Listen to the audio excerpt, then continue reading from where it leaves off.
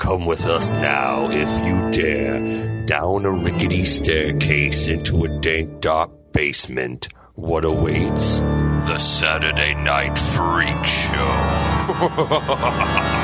Welcome back, ladies and germs, to the Saturday Night Freak Show podcast. Every Saturday night, it happens right here on your internet radio dial, on iTunes, Stitcher Radio, TuneIn Radio, and many others, everywhere you can find us. Also on Facebook.com/Saturday Night Freak Show, and on Twitter @SatFreakShow. If you like what you hear here, like what you hear here, leave us a star rating, or let us know what you think. I'm Colin. I'm surrounded by the internet radio superstars, including Jenny, Nick, Travis. And tonight we watched Travis's movie pick. What did we watch, Travis? The Fly, Part 2 from 1989, directed by Chris Wallace. Who's Chris Wallace? He did the special effects for the first Fly. And I want to say he also did Gremlins. He created the Gremlins. Yeah, he created Gremlins. Okay. And The Fly. The Fly. And did he do anything else like that we know of? He might have worked on Hellraiser 2. That's why Christopher Young did the music for this. Maybe. I'm not sure. I'd have to reference that, which he would do before a show. So this was his first, we're going to say his first directorial gig. Having worked on the first one, I was like, hey, we want to do a sequel to The Fly. And we don't want to pay anybody any money for it. So how would you like to direct it? And we know there's going to be a creature effect in here, so you know creature effects. You should direct the movie. That's kind of how Which, they do usually say a special effects guy directs, the portions that are special effects anyway. So, Yeah. Well, The First Fly is a movie directed by David Cronenberg from '86, and it's a fucking classic. You should check that one out for sure. But in it, Jeff Goldblum, it's based on the Vincent Price '50s movie where a guy gets gene spliced with a fly, basically he invents a teleporter, and gene splices, and he just switches a head in the leg. 50s, yeah, or a head and an arm. It really wasn't even, Help me, because the little fly had the.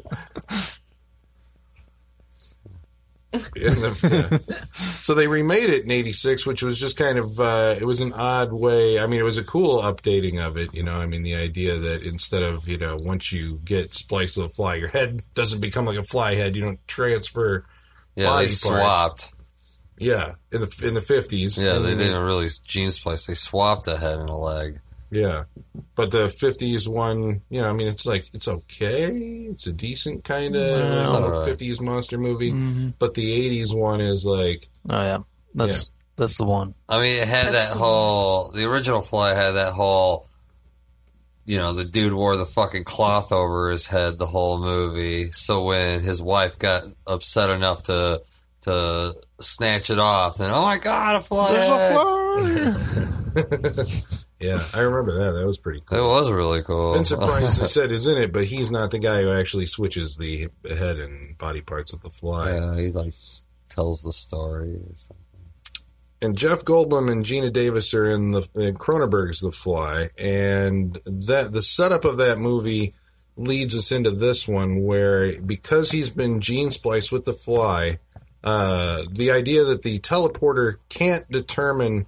Like, he builds a teleporter, but the problem with it is that it doesn't understand that you can have two different DNA sequences in the machine at the same time.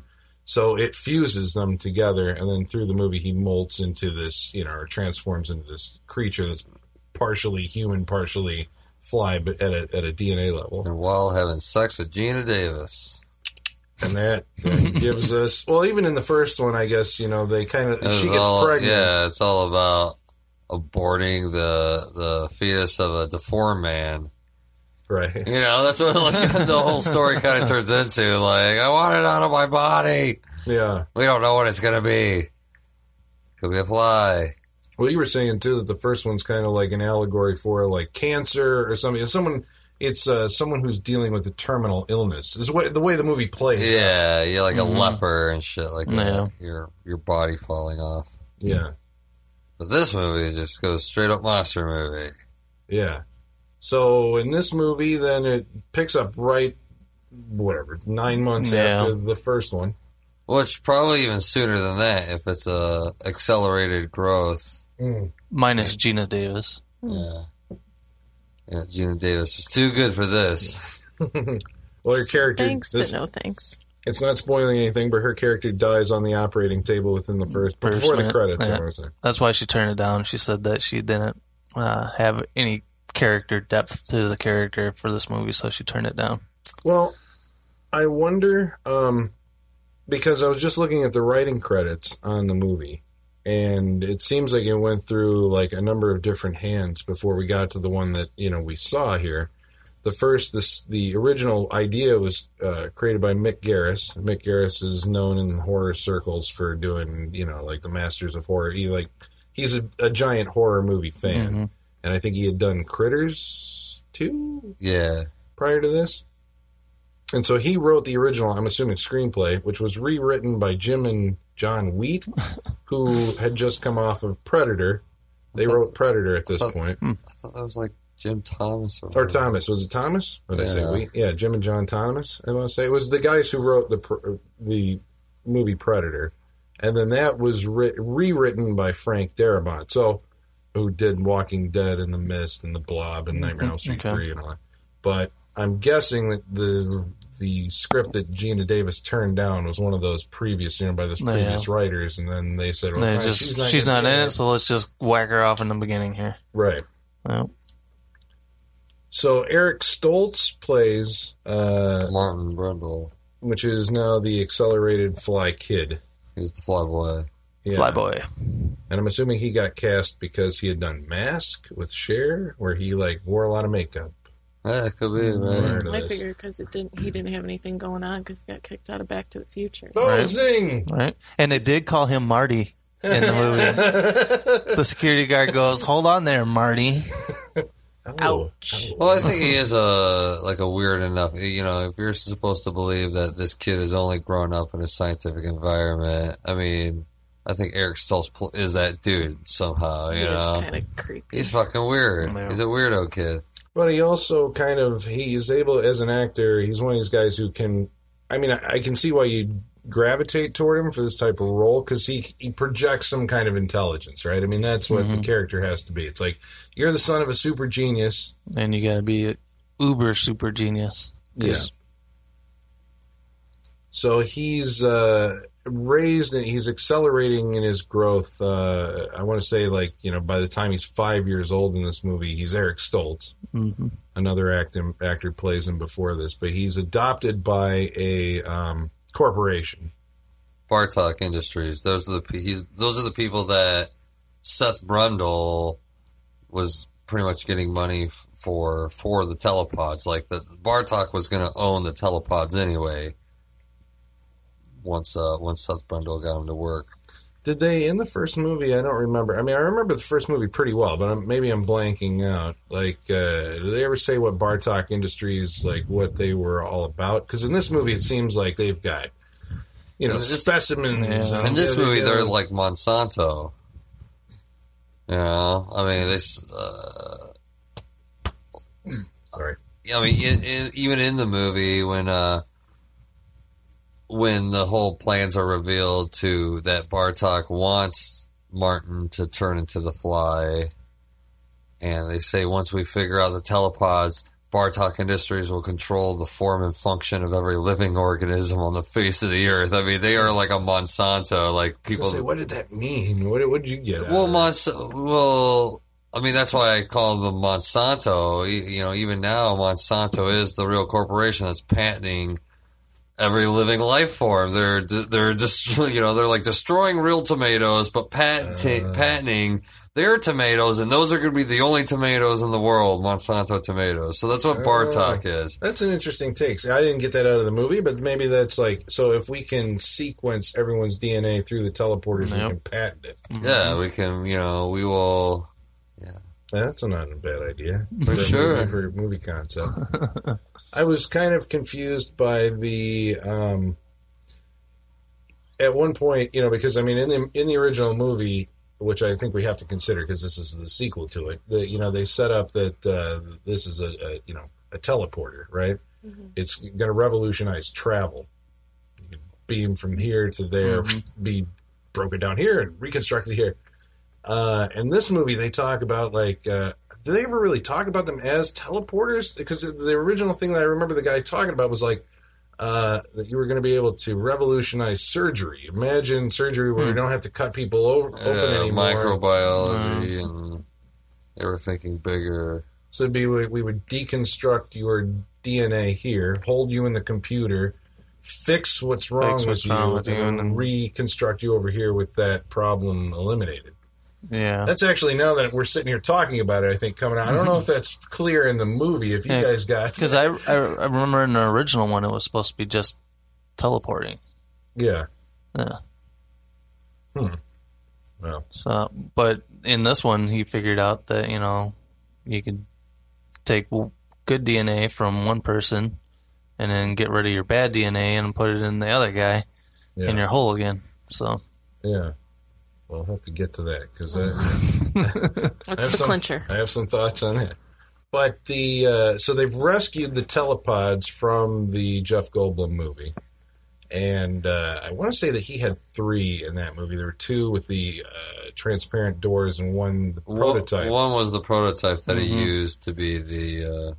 And that's the one that they have in this movie. They've got the original one and the prototype one with the opaque door. Because Brundle destroyed, I think, the middle one right at the end of the first movie. Oh. So they've got these telepods, and they're trying to, figure out how to get them to work. Because the conceit of the movie is that because Brundle, Jeff Goldblum, is dead, somehow the instruction set for how this works, it was lost. Yeah, because they always use, poetic science, right? The whole, I have to teach the computer to love the flesh, babies, grandma's pinching babies, and then this, he talks about how, Eric Stoltz talks about how the scientist, how the fuck did he put it? What did he say? He's like, they were asking the right question. It wasn't until they, I was just like, what the fuck? They were thinking about it logically or something like that, but they had to step back. See the beauty of it. Yeah, the beauty. It's like, that wasn't as good. Is that science? I need to teach the computer to get excited about the flesh. Excited about the flesh. Yeah, it's like, what? Well, that was one of the things, I guess, that was bothering me about the movie was the idea that, in the first movie, they solved the problem that this movie has for at least an hour. It's like whenever we put anything into the teleporter, it appears on the other side as goop. Mm-hmm. Even though we're putting, live dogs in it, they're coming out the other side all fucked up. Yep. It's not explaining why, because I guess in the first one, he puts a monkey through and it comes through. It comes inside out. Yeah. Because the thing doesn't know how to reconstruct it correctly. So he solves that in the original movie, halfway through it, right? Those are working teleporters. He goes through multiple times, and he just didn't, teach it that there could be 2 separate patterns in the thing. So in this movie, it's like everybody's forgotten how to do that. So it's like we have to go back to where the original movie started and try to figure out again something for Brundle or Martin to work on, basically, right? Yeah. When Bartok gives him his own job, it's basically to finish his father's work. Yeah, because they can't. They're at a log jam. They can't figure this out. So it's like, maybe if we get the kid to do it. The head of the company is Mr. Bartok. And he adopts the kid, and he says, "You'll call me Mr. Bartok, and I'm going to be your dad." And but he's like, the rest of the movie, think of me as your dad. It's Mr. Bartok. He never has a first name. I just thought that was weird. Well, I thought it was weird that the absolute head of the company would take such a personal, it's like Bartok Industries. This is Mr. Bartok. It's like, Jesus Christ. Yeah, but I think that's what I've always liked about this movie when it comes to the separation between the first Fly and this one. It's just the idea that this is just the idea of a kid growing up in a just a scientific, like just a science as a science project, kind of without knowing it. And you got this big corporation guy that's posing as a loving father just to kind of get him through like whatever tests or, you know, just he wants Martin Brundle to trust them, you know, unquestionably. So, I think it's time I meet him. And, you know, it makes a personal connection with this guy, whereas Martin Brundle's never met his father. He's got this kind of corporate head posing as a father. And then you got that kind of cool part where Martin finds the animal test laboratory and he kind of befriends that dog, and then he sees the dog get tested on the transportation device and become all mutilated. And somehow, I mean, it's kind of weird that somehow that doesn't like really mess up their relationship. I mean, I guess you're supposed, because that's kind of the sequence where he goes from being a child to Eric Stoltz. So they kind of skip over whatever kind of arguments they would have had over that. You know, they have that one scene where the guy's just like, oh, you still don't like, you know. He's like, well, we took care of the dog. You know, there was no suffering. Yeah, he even tells him he killed the dog, which he finds out he didn't. That lying bastard. That's like the worst thing he can do is tell a kid that... I've always liked that scene when he re-finds the dog. It's like, here's Eric Stoltz crying over a fucking ugly puppet, you know? I think that's acting. You know, that's fucking acting. Yeah. That's an ugly puppet. Yeah, He acted like it was his best friend. it'd been a long time since I've seen this movie, and, you know, I forgot 95% of it. But I remember that damn dog. I don't know if it just traumatized me as a kid or what, but I remember that nasty tongue hanging out the side, you know, the gangly eyeball just like it's all out there. eyeballs. It's trying to like slurp its food out of it. It's making These nasty fucking Like soup. fucking biscuits and gravy. Yeah, right. So out of this whole movie, that's the one thing. The one thing I remember is that damn dog. Yeah. Fucking touching.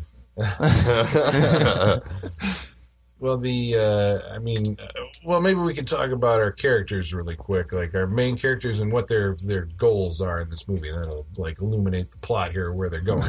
But we've got our main character is Martin Brundle, so he's the test subject, Son of the Fly. and his goal in the movie, I guess, is to suffer and eventually become The Fly. the Fly too. So Fly as well. Yeah. The Fly. So he can bug a lot of people.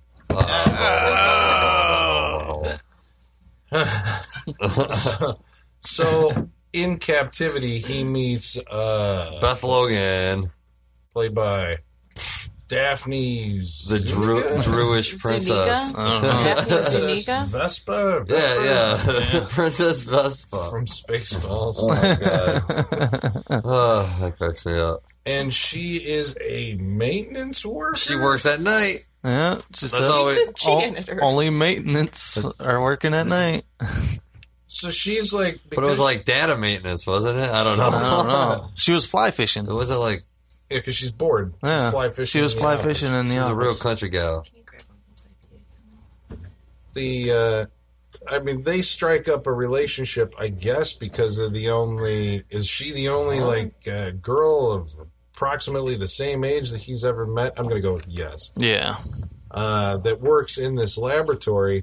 And so then, he's just kind of giving her clearance to this top secret project that he's working on, and like, hey, you can help me work on it. Mm-hmm. She's a maintenance engineer. He's never had friends. He's looking for a friend. Yeah. Because he's Or 5. He's more than that, even. well, Brown he is 5. chicken brown. When you're 5, you want to, Yeah. once you reach that Yep. age. So a touching love story takes place between the two of them. It's not really touching. It's just like something to mirror the Gina Davis, Yes. Yep. We have to have Jeff someone Goldblum. because you need someone who can break down in tears whenever your main character is going through this He's turning into a transformation. monster, and she has to be like, "Oh my god!" Yeah. I'm helpless. What can I do? But it's Jesus never done with Christ. the same No. kind of resonance of the first movie, right? Because I think that was. No, they got that weird Katie Lang dance. I mean, that's it, right? They dance. That's the montage, right? They dance to Katie Lang. The meet cute montage. Yeah, she kind of helps. Yeah. He like pushes buttons, looks at her. She looks at him and shakes her head. No, it's like that's the science of this movie. She shows him music by putting earphones on his head. You know, Yeah. I've never heard this before. what? Outside world. That's right. Because did we establish he doesn't get out? He's basically property of Bartok Industries. Bartok, So even though he doesn't realize it. So Never that's seen what the I light don't of get. day. It's like, so wait a second. You realize how the corporation fucking fucked up your dog, but you're okay with it. You realize how you can't leave anywhere, but you don't realize how you're like... Because he doesn't know any different. I suppose that's... What is that Munchausen syndrome? Right? Yeah. Munchausen? Yeah. What's Munchausen syndrome? Munchausen? I don't know. Munchausen by proxy? I'm just throwing terms out. Well, that's a thing. Munchausen syndrome. Some kind of megalomania? Yeah. I don't know. So he doesn't know. You identify with your captors. Yeah. Or, I don't know.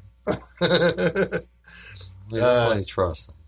His captors being Mr. Bartok, first name. And the Feld. two other scientists that are dicks to him for 5 years, you know? That fucking lady and that skinny dude. They have no patience for this person from the get-go. I always thought that was a little weird. Are we supposed to feel sympathy that when they get killed?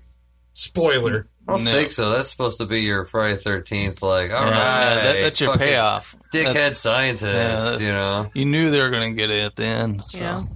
Especially the nerdy guy. He was too much of a dick. Mm-hmm. He'd, like, smile when Martin, like, gets, goes through pain and shit like that. Yeah. That's what you're sitting there watching this movie, and you're like, why are these people just such douches? Hurry up and turn into a fly. That's what they... Nope. Like, fucking kid. I guess, right? We're just waiting for this fly thing to come around. I mean, the father figure, he's initially like, we're going to give you your own room, and, we're not going to, as you grow up and mature, it's like, you're going to get a little more freedom and personal space and all this other stuff, which is revealed to be a lie. Eventually, it's like all this guy wants is for him, Martin, to turn into a fly creature and then to study it. That's his entire goal in life. How this is going to help him sequence the human genome, I don't know, because like after you become a fly, you can't really solve the whole mystery of teleportation. Well, because that way they're already moved on to like gene splicing and whatnot. I don't think they're that worried about the maybe he wants to like make an army of fly guys for sure and sell it to the government. Basically, yeah, it's going to turn into like right? Exactly. Island of Dr. Moreau sort of thing. You create a new, military man. You want leopard people? Yes. That is kind of what the third fly was. Curse of the Fly.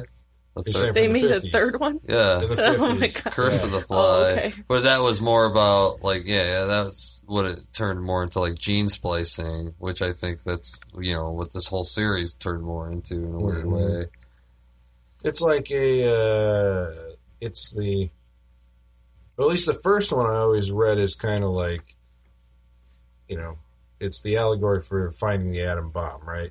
Man finds this technology, which is awesome, and can break someone down and rebuild them or teleport them, and it's like we have to fear it. And so at the end of the first movie, I want to say they were like,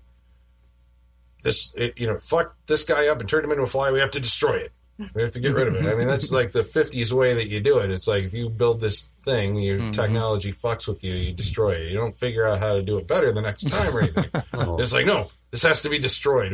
We've been playing around in God's world, and, only God is the master of his domain. Man has no part being there. The remake in this one doesn't really take that same... No way. Yeah, because this is, I think, more realistic, right? I like when Bartok says... he's explaining the scientists, like, all you scientists will answer directly to this lady doctor, and she'll answer to me. And I just answer to God. Yeah. So from God's lips to you. I thought that was genius. Because, Bartok, like I said, once again, with that whole controlling the form and function, Bartok is acting as he understands that he's going to watch this thing turn into a fly. Like, regardless of whether they should kill it or not, he's going to watch this thing turn into a fly, no matter if it's a bastard of creation or whatever, you know. They are taking the next step in finding out, basically, the next step of human evolution, really. Well, if you add certain alien DNA to it. Which is, really, kind of what we've been doing with food, right? How are we going to make apples last in a colder weather where we'll put, like, fish cells in it, you know, or shit like that. Mm-hmm. You know? Well, I also wonder, like, you know, this isn't a slight on this movie, but, obviously it's a movie where the corporate guys are the villains, you know. Corporate guys are always the villains. I'm like, just once, I want to see, like, just for the punk nature of doing it, I want to see the movie where the corporation saves the day. And not that I agree with this, corporation, but I'm like, as a movie, it would be like, that would be a shocker, right? If the corporate guys are actually good. Well, it's Gremlins too. Yeah, Gremlins too. Yeah, Clamp. Where you're like, Clamp's obviously the dick in this movie. Exactly. He's the guy at the top. No, he's actually kind of cool. Yeah. You know, like, He's just happy about technology. Yeah. And rounding out our cast, not that we're done with these guys, but we'll come back to them, but rounding out our cast is the super douche, the mean janitor, Scobie. Is he a janitor? No, he's a security guard. At one point, so this guy does nothing but fuck with our lead characters in a way that's like, you know, well, there's no human resource department at this place. Yeah, definitely. Because, he's sexist, he's misogynistic, he's watching their homemade porns.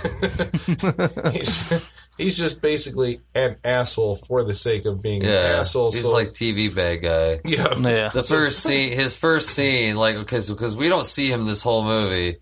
Not even when he, like, maybe he would have, like, done something if we'd seen him, like catch young Martin Brundle when he, like, breaks into the different security. But we only see him when Eric Stoltz comes into play, and his first scene is like, look, it's Bartok's little pet. You know, it's just like, okay, this guy's just like classic 80s bad guy. Just, I hate that jerk. But don't worry, he'll get his. One of these days are going to come. And he's playing with a little taser gun. Yeah. Okay, so this is like the rule of drama, as we were talking about, I think, before on one of these shows.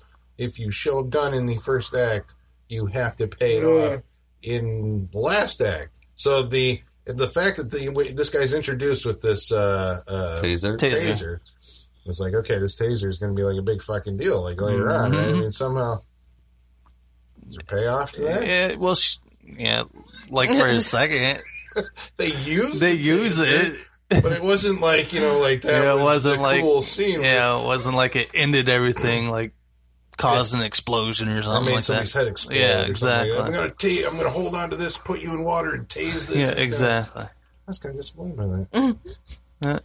And it was like one of the worst falls too. When she got tased, she was like, "Oh," and she like falls into the computer so lightly. The end set of this movie, the big like corporate room where all this shit happens, where the lab. Mm-hmm. Reminded anybody else of Halloween 3? For some reason, just get that out of my head. It was like it's sequel lighting.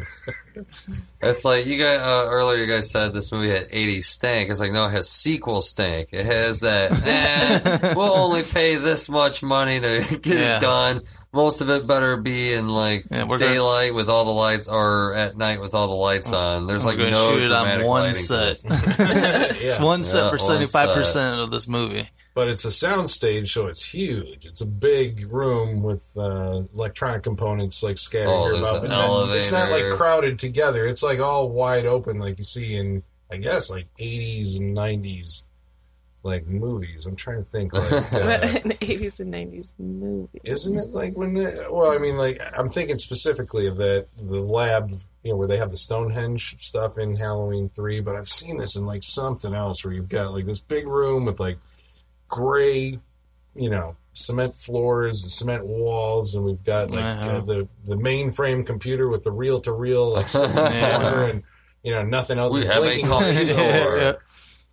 Species. So that's the one that I kept thinking of. That this kind of reminded me of was the Species, and because when they have I believe it's Species 2, right? Where they have the little girl. Wait, you saw Species 2? I thought Species 2 they had like a guy. Isn't there a guy running around Species 2? I don't remember. A male alien?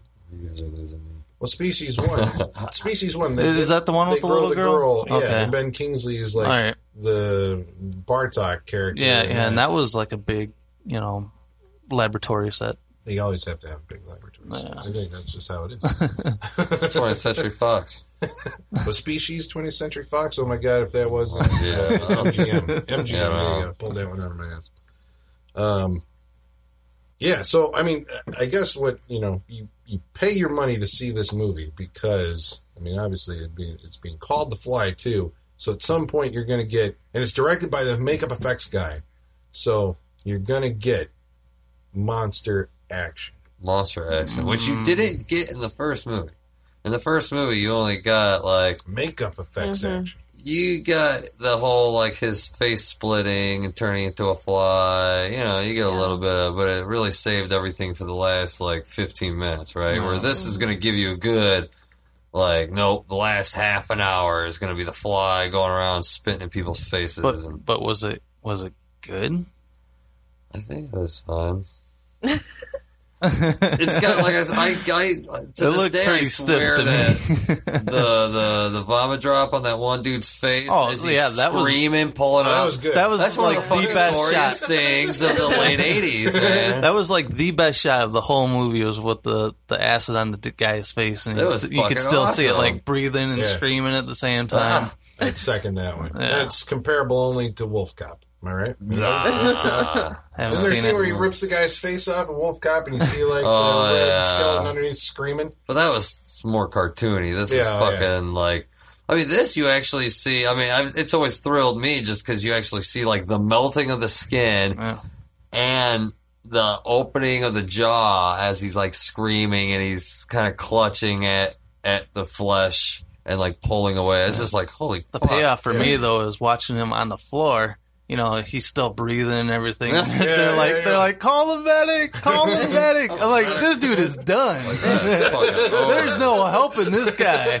They just put the breathing on it. I mean, don't come wanna on, he's still live after breathing. that. Yeah, you can. He's gonna come back. You can take his face. He's gonna off, come back as Darkman or something. right? Yeah, I think you can do that. I mean, there is a substantial amount of makeup work on Eric Stoltz, I think, like through, what are we saying, at least 20 minutes of the movie once he actually begins to transform into the Fly. So there's like these gradual stage increases, which, well, okay, I don't want to compare it to the first one. But I mean, just looking at this, it's like what they're doing is like, his eyes start getting kind of sallow and sunken in, then his skin gets a little scaly, he starts sprouting weird hairs. Until a point when he's like pretty much in a full body makeup, going into like a cocoon. So he'll eventually mold into a puppet, like a full animatronic creature.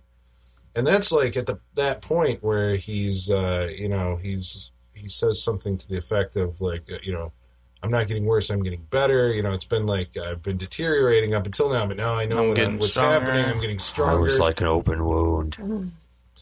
Which is reminiscent of the first movie, except it seems like you have to have seen the first movie, because it informs this one, right? I mean, like this one can't exist by itself because, like, even the vomit drop is like a thing which is explained in the first movie, and in this movie, he's spraying shit. Like, if you hadn't seen the first movie, right, at all, and all of a sudden this guy's shooting white crap at people that dissolves their faces, you'd be like, what the hell? Yeah. Right? Because you understand how, I mean, even in the earlier scene when they go visit Stathis, You know, he talks about getting his hand melted and his foot melted. The bad puns. On our roundup of characters. Stathis Borans is the only returning character from the first movie. So he was I'd give my right hand to get. It cost me an arm and a leg. He was a publisher of the science magazine that Particle. Particle that Gina Davis works for. Just pulled that one out of a hat too. I figured out what I recognized him from. It was he was one of the attorneys in The Social Network, and then he said a lot of I think he was Jesse Eisenberg's attorney. Oh wow. But he was one of the attorneys, and then he's done a bunch of TV stuff like Law and Order, and so he is still working, still has a career. Like kind of. I mean, the TV like he's just done like an episode here and there of popular TV shows, but that's where I recognized him because I saw him, and I'm like, I've seen him, but he's older in what I saw him in. Yeah. Well, he's the recipient of the original Fly's like worst and most hideous, I think, makeup effects. You know, because the fly spits up on his hand and melts it, spits up on his leg, and is about to spit up in his face. And that kind of made me think about in this one. I'm like, oh yeah, that's right. Vomit drop is this thing that a fly like spits up to dissolve its food before it eats it. But this creature doesn't do that. It uses it kind of like just you see the raptors in Jurassic Park, or not the raptors. What are those? Or whatever. The one that rattler guys. guys. Dennis. Yeah, you just spit as a defensive kind of thing. But just remember that when a fly lands on your burger, and you take a bite of it, the fly has puked on your burger. Yeah. Stathis is in this movie crazy. I don't know. Like he's a drug. I'm still trying to figure out exactly what Eric Stoltz expects to, you know, at the point where he leaves Bartok, Eric Stoltz's character leaves Bartok, you know, like, and flees. You know, he's got the disease and he's like searching for a cure, so he tracks down this character from the first movie, and you're like, but what is Eric Stoltz knows, like, the computer tells him basically what the computer explains to Seth Brundle in the first movie, that, oh, you can swap out your mutant DNA with the healthy DNA of a second person and just, like, leave all the mutated crap with them. But he's like, no, I can't do that. I can't take a life. So I think he's trying to find out maybe if his father knew another way, but, you know, he pretty much just learns, no, his father figured out the same thing, that if he, like, he could, like... Actually, I'm trying to think now. Did he get that information from the computer, or he had to go to Stathis to get that information? No, because Stathis just told him, oh, your father was going to, like, your father just went crazy and was going to, you know, splice him with your mother and you. Yeah, because he knew one perfect, like, you know... He knew he needed, you know, because he was, like, full, like, human when he was finding out that he needed, you know, another DNA to swap out his bad DNA. And when he went to the guy's house, you know, he was already deteriorating.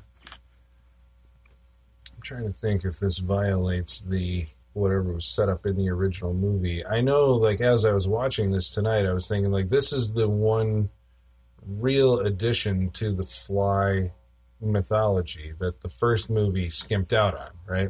The first movie explained to us, like, what's going to happen here is this fucking guy has got this idea that he's going to take you, me, and the baby and put them all in the same pod and then come out the other side as, like, one in one body. More human than I am myself or whatever, right? And you're like, that's fucking horrible. And then, of course, you know, Stathis comes to the rescue and shoots the, you know, telepod when it's happening, so we never get to see what happens. So this movie's like, we're going to show you what actually happens. But I'm like, I don't know if that was what was going to happen, right? That it was going to... Because you'd think that the mutant DNA would still be in this... You know, this new life form. It was just going to be more human to cancel out the Fly. But this movie says you can just take another person, another human subject, and gene splice it with you and transfer the DNA, the mutant DNA, into the other person. I think it would work, but you still need that third pod. That's the only problem Right. with this. Oh, You need right. that third pod. You Yeah. can't just like suck them in, and then somehow it gives it all to the asshole. Like, oh, I know the Bartok's the bad guy. Let's give him the fly DNA. Right, yeah. That was kind of random. It was like, well, I'm glad the right person got the bad DNA. Yeah, you got a 50-50 chance of coming out at the right end on this one. You're right. Holy fuck, I totally forgot about that. He had a third pod in the first movie, and they totally fucked that up. Interesting. So I guess, Eric Stoltz, to back up, he goes into the cocoon, which is this big, it sits on a table in a room that really doesn't have it has lax security and little quarantine measures because it's all full of pustules and oozing and sitting there. We're waiting for the fly creature to erupt from it at some point. And when it does, of course, it's this, Chris Wallace puppet. Yeah. And so this is the thing where I was like, I guess I got to tell you, I know you said you like this, but I was like kind of sitting there going like, the design of the thing, maybe because they show it so much, looks, it looked to me kind of robotic and very animatronic and very puppet-like. And I was just sitting there comparing it to the first one, where it's like, I know that they barely showed up, right? I mean, basically the Brundlefly and thing it just flops out. Yeah. Oh, no, right. It limps after Gina Davis. I mean, it really doesn't. I mean, it's all close-ups. It's all, they tried to do a lot with this puppet. They tried to have it Fly 2. Yeah, Fly 2, they really tried to make it more of an action puppet, Yeah. Which, I mean, I'd have to say, I'm sorry, everybody out there that hates CG. Well, here you go. This is the movie why they created CG. It's like, that way you don't have to show the top half of a puppet and the bottom half of a puppet separately. Yeah. There you go. Yeah, because I just thought the puppet was very stiff and, He just kind of turned. very robotic. It was like, Yeah. It didn't Lose seem to his- have a lose whole his lot of jaws. articulation in No. the face. I was kind of sitting there going like, well, would you give it some kind of humanoid appearance so you can at least see Eric Stoltz in the sculpt? that there would be some human It was in the eyes. feel to it. I mean, I guess you didn't see Jeff Goldblum in the fly creature from the original movie, but somehow, I mean, just the way that those scenes at the end of The Fly were orchestrated, there was like an emotional weight to them, that it was kind of missing from this. It's like in the original Fly, the special effects were serving the like, now it's, he's completely lost his humanity. That's what we're underscoring because he's a fly. Because he's attacking the woman he loves. Yeah. Yeah. He's a dude that's driven mad, basically. Like the fly is taking over his own mental capacity. Where in this, I mean, this is Martin Brundle taking revenge on the people that have like treated him like a science project. This isn't the Fly from the Fly 1. This isn't a dude being driven mad by the fly. Insect politics. This is insect politics. Do you think like the budget for the movie had anything to do with that? Like maybe, I mean, I would think they would have a bigger budget for the first one than they did for this one. So maybe they just kind of had to work with what they had, but yet because it was the makeup guy that directed it, he wanted to showcase and show off as much as he could. I think that had to be part of the deal, right? It's Yeah. like, we're going to do a sequel to The Fly. This time there's going to be more fly, Yeah. And so we're gonna Plus, we'll give you a nasty ass looking dog and a mutated creature at the end. Yeah. And so there becomes like eventually the fly thing puppet creature. I mean, that's unfair to call it that. I mean, that's how they accomplish it, but it's the mutant fly creature eventually gets loose, and it never does get loose in the outside world, does it? No. Eric Stoltz does, but they bring it back to the set, basically. Yeah. Yeah, he cocoons at the set. Yeah, and he can get loose in the hallways and the stairwells and the air ducts of the set and jump down on people. Jumping down on people. That's what this movie had. This movie had him on walls, jumping down. The Spider-Man Joe. You didn't see that from the first one. There was the same scene of, I noticed that they repeated the fly jumping through the glass. Just the way he broke into Brundle's apartment at the end of the first one. He was carrying Gina Davis. I want to say he crashed through the glass, and this one he crashes through the observatory like flies. Fly movie creatures. They crash through They crash through glass. glass. But that one that hits your windshield just splats. Yeah. But yeah, I guess you're right. Now thinking about it, because I was sitting there, again, when I was watching it, I'm like, man, you have to know the first movie to know that, like, the reason, because Eric Stoltz starts to articulate the idea that, like, you should leave, talking to the girlfriend, you should leave because it's unsafe for you. But it's never really articulated the same way that the Jeff Goldblum character articulates. It's like, I want to love you, but the insect part of me is becoming more dominant, and insects don't know how to love, and I will hurt you if you stay. That's a good scene. Yeah. Oh, yeah. That's not like, this movie doesn't come close to that. And it's like, okay, so why is he telling her to leave if he is, like, as you suggested, Travis, he still retains that part of his humanity? Because he does, basically. It's like his whole... I guess the motivation of the creature, once the creature appears, is to get back to the lab and try to run the experiment to remove the foreign DNA. Yeah. Because you can tell he's still got his human side when the dog comes after him. He stops and he pets the dog. I fucking love that scene when he pets the dog. It's so funny. The look on that dog's face. I was waiting for so Sarah freaked out McLachlan by to the start fucking- singing. Like those fucking sad commercials. 15-minute commercial. Yeah, that was a patient actor dog sitting there as a puppet thing. Yeah, exactly. Any other dog would be like, what the fuck? What Get the this shit fuck? out of me. Oh, And I feel like, for some reason, I just feel like that must have been the full bodysuit, too. Just the way that dog was looking. Like, I don't think it was just like one arm or whatever. I mean, even though you only see an arm reach out and pet the dog. you could have been looking at his trainer. Something. Am I ready to go? That No, dog's- this thing's touching me. Yeah, this I'm thing's waiting for my touching cue. When can I leave? Yeah, tell me to leave, please. Tell me to leave. I hate this fucking thing touching me. Tell me to leave. Yeah. Oh, man. All right, so yeah, I mean, I guess you should be talking about, like, how he eventually, like, I mean, because this is what you're getting the movie for, right, is the special effects. So how does he deal with all of these characters in his life that have caused him grief and suffering up until this Throws point? them against walls. Like, you are a bitch. You are a dick. Throw you on the stairs. Well, okay, so he deals with the female scientist. Mm-hmm. What did he do to her? He, like, slashed her or something and then hung her up in the ceiling. Hung her upside down on the ceiling. So not like a big... It was something for special a effects doctor. and all? It was something for the doctor to find. It was one of those. There horrible wasn't ones. any kill shot, I guess. Yeah. All right, demerit. What happened with the doctor who was a dick? He got thrown. He got against the thrown. stairs.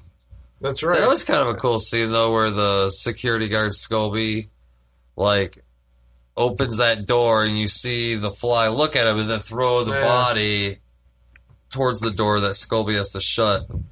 And the guy just hangs there. Yeah. Oh, this is when the security guards are hunting, of course, for the escaped fly. Where I like it, it's like the CEO or Mr. Bartok's like, I don't want him killed. I want him just contained. So every single guard breaks out like a small machine gun. Like every corporation has the armory. Exactly. Well, where all the guys go to. Okay. Mm-hmm. Anyway, so then you've got Scobie himself. Happens to him. He gets his back broke. Yeah, they do one of those kind of lame off-screen, like, I'm going to bend you backwards with a cracking sound. Well, they did it on screen. It just showed him going back. Well, that's what I'm saying. The scene is, like, cut at his waist, and they're just pushing him back, going, It's like, get it? So we're saying that And then- Jason Voorhees has done this better twice. Yeah. Once in the bed. And then he gets thrown ragdoll style right on the floor. Yeah, that was supposed to be a joke where Bartok is yelling for him, and then he comes flying. I see what you did there. Bartok. Wait, is there another one that gets... There was that other security guy, which is the other awesome death scene where he gets trapped underneath the elevator, and the elevator squashes his head. Right, yeah. That was pretty fucking badass. Yeah. And then the one security guard accidentally shot the other scientist guy, the Tribble or whatever his name was. Oh, yeah. Not a big makeup effects moment. No. It's not an exploding head. Exploding head by elevator. And then... Bartok himself. Well, we already talked about the guy getting spit on his face. Yeah. Yeah. So, yeah, I think that's your gore. They used up their rated R gore moments in the face melting and the elevator head squashing. I can't remember what happened to Bartok. Oh, he went into the chamber. He got switched out. Then he gets to turn into the fucking... He, like, replaces the dog. Yep. With Bartok, which I thought was like a beautiful, like, that's how you write a script. This dude fucks you over, breaks your heart, transforms your dog into a fucking mutant. So then in the end, you turn him into his own a mutant. medicine. Yeah, dude, that's and awesome. And you give him his own biscuits and gravy. His own scientists are looking down at him, studying him the same way they were the dog. I think that's poetic justice. It's just... I was sitting there going, like, I get what they're going after. It's like, this guy, the lesson is don't be a douche. But then they kept him, the ultimate thing, too, is not only did he transform him into this decrepit beast like the dog, but then they put him in a cage where everyone's just staring at him constantly, which is what Eric Stoltz went through his entire life. Just people staring and watching him and gawking at him. Which I have to say is, I thought was a better... I don't know, when he turned into that fly DNA mash guy that's crawling on the floor. Like a maggot, kind of. Was more impressive than the actual fly animatronic character that was walking around. The Rod puppet. That's how they did those legs, I'm guessing. I was looking at that, like, when it's stomping down the hallway and the camera's falling behind him, like, there's a track overhead, and there's these guys, like... I get that thing right there. Por favor, gracias. There was one other thing I wanted to ask you guys about the CEO or his motivation for something, but I don't remember what it was. Anybody else have any? Just to control the world. Huh? Just to control the world. Because he's a CEO of a big corporation. That's what they do. They just want to. They want to rule the world. Yep, that's exactly what he's doing. So lessons learned from this movie. Don't be a douche. Yeah. Don't play God. Don't play God. Don't play God. And don't have sex with a you can do that. Science patient. You can do that. That's fine. We're okay with that. And that was also like one of the things where like, what? Well, there were two things that made me go, what, in regards to the relationship with the girlfriend. One was that, she and Eric Stoltz eventually fall in love, have an intimate moment. It is recorded by the keepers, and she's fired, moved to somewhere else because she had sex with him. I'm like, wouldn't you keep her around then? Because at least she gives him a motivation. If he's happy, then he'll continue to produce. Am I just evil? That's the way I would do it. And then would she be pregnant with another fly baby? The Fly 3. The Fly 3. Pregnant with the Fly 3. Fly 3. And the other moment, which caused some, I think, unintentional laughs, was that when Eric Stoltz saw the dog, he was very emotional and grief-stricken about it. The girlfriend walks in, and he's like, "Don't talk to me! I don't want to see you again." Because he was thinking, that those people in that sector were okay with like just looking at specimens like that. He kind of figured. Because I was like, man, he just went on a tangent for nothing. I think he that escalated quickly. No, that was totally for something. Okay. He kind of thought if he thinks these other scientists are dicks, I'm going home. That she's too by association. Yeah, it makes sense. Right. She's looking at the dog. Not to mention she had sex with a 5-year-old. I know. I was waiting for that to get brought up. That was kind of... Yeah, but she doesn't know that. That's actually Martin's, bag. Yeah. He's a very intelligent 5-year-old. Yeah. Run up quickly. So he doesn't sleep. He has photographic memory. He's just very intelligent. Mm-hmm. Super kid. Anything else on the Fly 2 before we go and summon Igor? Igor, where are you at, sir? Masters, the mail. I've got the mail. So many letters. Our followers are rising. All right, thank you, Igor. Now let's see what do we have here. Igor. We've got there's like he leaves like a stank. Dude, I'm telling you, it's like a stank bad. First item comes to us from Facebook. Again, you can get a hold of us, facebook.com/Saturday Night Freak Show. Frequent listener Dom Cree says he was chatting with a dude from Canada at work, and the first thing he wanted to burst out saying after he heard his accent was hoser. Suffice to say, he didn't, but they got to chatting about the movie, all courtesy to listening to the Saturday Night Freak Show Strange Brew review. We should say Dom is from Australia, so hopefully, Dom, this isn't the first Canadian that you've met, and I'm glad that the Saturday Night Freak Show could be the lubricant in interpersonal international connections. Weird. By the way, I'd like to say hi to Dom as the other fellow contributor to Facebook. Well, there's a new one, Jacob Cotner. Holy Thanks shit. for listening, Jacob. He says, I love your show. So, Jacob, there's a shout-out to you. Thanks Holy for checking shit. out the Freak Show. And we hope that you write in some more often. I mean, The good word is spreading. all right, so time for Fly 2 wrap-ups. You. And that's me, because I'm in the chair. While Brent is on his sabbatical, or he's off trying to find himself somewhere in the Himalayas. Fly 2. Okay, so, I mean, I wouldn't call Fly 2 a good movie. That's not necessarily a bad thing. But, I mean, well, it is and it isn't. You can be a good, bad movie based on how well you deliver, like, certain exploitation elements. This is a cash grab movie, right? The Fly made money. So as a corporate, as 20th Century Fox, we're like, we need to make more of that money. We got to hit that well. Those people who came to the first one, they'll come see a second one. So what can we do?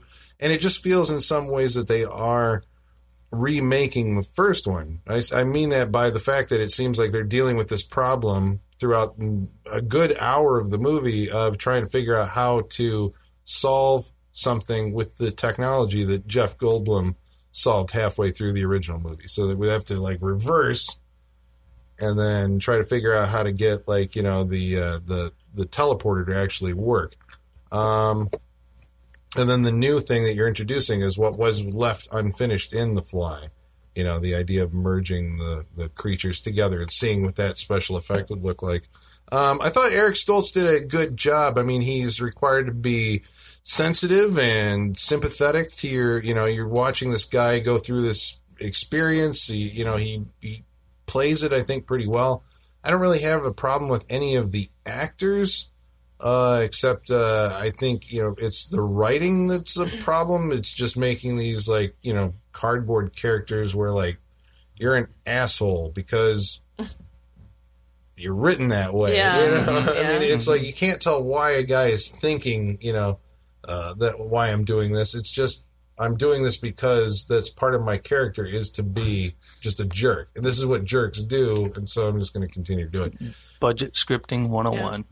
Yeah, I was disappointed by The Fly. I mean, if the movie is going to be like a monster movie mayhem kind of thing, we get some of it. I think like the face melting thing is a highlight of it, but the actual rod puppet monster, I was like, is it the design or just the articulation or the way that it's lit? I think it comes down to like all three. Do you think it could have been done better with like in that time period? I think they did it better in the first movie. Oh, okay. But that's tricky to say because he wasn't jumping around. He wasn't. Yeah, he didn't have 6 arms. Right. Yeah. So I mean, they weren't. It wasn't the thing in the first movie wasn't supposed to do that much, so they could probably get away with it in a better way. I mean, this was going to be like, I suppose like the aliens of The Fly, right? Now we're going to have them all over the place, jumping off of walls and all that stuff. But I don't think they pulled that off sufficiently. I think Chris Wallace as a director, I just don't think that he is a good director. I think he was sitting there kind of going like, well, at some point we're going to get to the makeup stuff and, we'll be able to do that. And, that's what his company does. But I mean, we didn't really have suspense. We didn't really have drama. There's a lot of, like guys walking around and this thing going like, he's up on the floor above you and he's coming down to your location and, just kind of yelling things at each other. But that's not to say that it isn't without its amusing moments. I mean, it's decently produced. I have seen worse movies. I have, there's little bits here and there that are kind of, I mean, they're okay, but when I say go out and see it, it's one of those things where it feels like if it had more, if it had been pushed a little further toward like, bonkers craziness, like somewhere in there, like this makeup effect just went crazy, or like, what the fuck are they doing this for, or something, it would have been like, you got to check this movie out. But so much of it is just, killing time to get to the creature that I think I would say you'd have to pass. Jenny. Well, I didn't hate it. I mean, it was entertaining. If you liked the first movie, I would say why not watch it. There's a lot of people, like I know Travis really, really likes the first movie, so if that's the case, yeah, watch it. I mean, it's nothing spectacular by any means, but it was entertaining, I think. I don't know. I probably wouldn't watch it again, but I saw it once, so now I can mark that off my bucket list. But maybe next time with two eyes open. Hey. Oh. Hey. But yeah, I didn't hate it, and if you like the first one, I would say check it out. Nick. All right. As a fan of the first one, this one I just doesn't stand up to what the first one was. I felt like it was, as Colin said, it was more of a cash grab deal, to where they're like, all right, we need to, we made money the first one, let's get with the second one, and let's do it with as little money paid out as possible. And, it felt like it, the whole movie was done on like the one set, it was the one area, they didn't bust out or anything, probably there was one other set that was when they were at the hotel or something like that. But other than that, if I want to see a Fly movie, I want to see the Fly out there in the world causing havoc, not just in a Flight 3. I was not sold on the look of the Fly itself. That's what I was kind of waiting for. The whole movie was like, okay, let's get to the good parts where this Fly is going to come out and he's just going to bust everybody's ass out here. And did you ever see that movie Mortal Kombat? Yeah, the lizard. Mm-hmm. Did the Fly remind you of like if they made a puppet of the lizard? Because the lizard's CG in that movie. Mm-hmm. Don't you remember that? No? Like his face with the thing? No, maybe it's just throwing that out there. Maybe not. Disagree with it. No, I don't see it at all. No. I don't see that.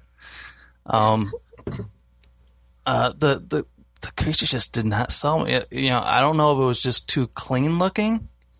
I don't know. It just reminded me of like a creature made of pipe cleaners. To tell you the truth. And that's what I've seen that. It's in a movie called Black Roses. Oh yeah. Just check it. A pipe cleaner monster, yeah. Huh? I can't shit all over the movie, but as it stands, if you want to see a good Fly movie, see the first one. And if you have time to kill, catch the second one. I wouldn't say go out and watch it, but I'm kind of on the fence. It kept me entertained for the most part. I haven't seen it since probably it first came out, but the like I said, the dog scene, the dog has stuck with me, all these years. I'm like, fuck yeah, I remember that nasty ass looking dog. But I would say pass on the movie. I would say pass. I want to remind everybody that the first Fly movie had 10 minutes of a fly and a waft. That's it. So that's why I think this movie is a perfect sequel, because it's like, dude, more Fly. Because, that's what I don't know, imagine, I hate, I don't know, a lot of the early 80s was always hide the monster. Even though these are the times where the monster effects were fucking good, and we were still hiding the monster for the last 10 minutes of the fucking movie. I love it when a monster can be seen. Movies like Pumpkinhead and Predator, I like it when you could see a monster and really, really look at it, That's all I've ever really asked of my childhood is I want to see a monster. All glorious, whatever, half an hour of it, or, out of an hour and a half, getting a half an hour monster is the least you can ask for. I have always liked the story of Martin Brundle just because, I think you do get something. I don't think you're just getting a duplicate of the original, because you get to have that whole what it would be like to be raised as a science project. I think this movie has a lot more to do with that than it doesn't even focus on the love story. It tries to in a weird way, which to its to its detriment, I suppose. But at the same time, I think you get a lot of that whole. You get a lot of that, if your father was a monster that created this great, invention, and you're the son of this person that you'll never get to know, and then Bartok acts as if he's your father and that he cares, and then in return, when it turns out that he just wants you to turn into the same monster his father was, I don't know, I just think this script has a lot more in it than I think the makers even really paid attention to, or definitely it could have used some dramatic lighting, but I think that's the only problem. But to me, Poltergeist 2 reminds me of the same thing. To me, this is what a sequel in the 80s looked like. It's turn all the lights on. We don't have enough money to go dim lights. Let's turn the lights. I don't know. 80s sequels looked a lot brighter, or maybe it's because we were getting into the 90s where they turned all the lights on anyway. That's still happening. You should see The Descent too. Yeah, it takes place underground, fully lit. Oh no. Yeah. So it's just man. Don't see The Descent too. First one was great. Yeah. That's what it is. The first one was great. Maybe we should show more. Yeah. Turn all the lights on. But I've always liked the creature design in this movie. It's weird. I've always studied it. It's a weird design because it's not. He doesn't look. Because the first movie. He looks like a giant fly. Mm-hmm. Where in this, he actually looks like a hybrid of a human and a fly. He actually looks like that hybrid that we didn't get to see. I'm not saying it's exactly what a human fly would look like, but he's got 6 arms. But I don't know. I'll always be a fan of this movie just because I don't know. The more Fly, the merrier to me. Makes sense. I would hope for a fucking remake of The Fly. The Fly's the man. They've been talking about that for a while, I would say. But they'd have to make it too much like the Cronenberg. It would lose its luster. Yeah. It just wouldn't be as. You've already done the definitive one, kind of. They did. Well, they took a 50s movie and made it the shit. Really, when it comes to remakes that redefined what a movie is, The Fly redefines what the movie The Fly is. But let's not forget, Return of the Fly in the 50s just had a bigger fly head and a bigger fly arm. So it was yeah. So this is what Hollywood sequels are, I suppose, right? It's just showing more of the monster. Which I will always appreciate. And I think McFarlane actually came out with in their movie Maniacs line, they came out with the first Fly figure, and I think they came out with the chase version of it was the actual second one. Yeah. The second movie. They should the Fly 2? There's a figure? Oh, wow. All right. I was going to ask that if there was if they had made like. I know there's the Seth Brundle. I'm not sure, but yeah, I'll have to like look for that one. Sounds interesting. I'd get it. So I love this movie. Fuck y'all. I didn't hate it. I didn't hate it. I just You don't it like can be monsters. fun with a lot of beers. It did have some amusing moments. So I mean, yeah. So that's The Fly 2 on the Saturday Night Freak Show. Next week, it's my pick, and we're going to be watching another bad movie that I hope is like a good bad movie called Star Crash. Wow. And that's next week, or The Adventures of Stella Star, depending on where you are. That's next week on the Saturday Night Freak Show. And until then, the basement is going dark.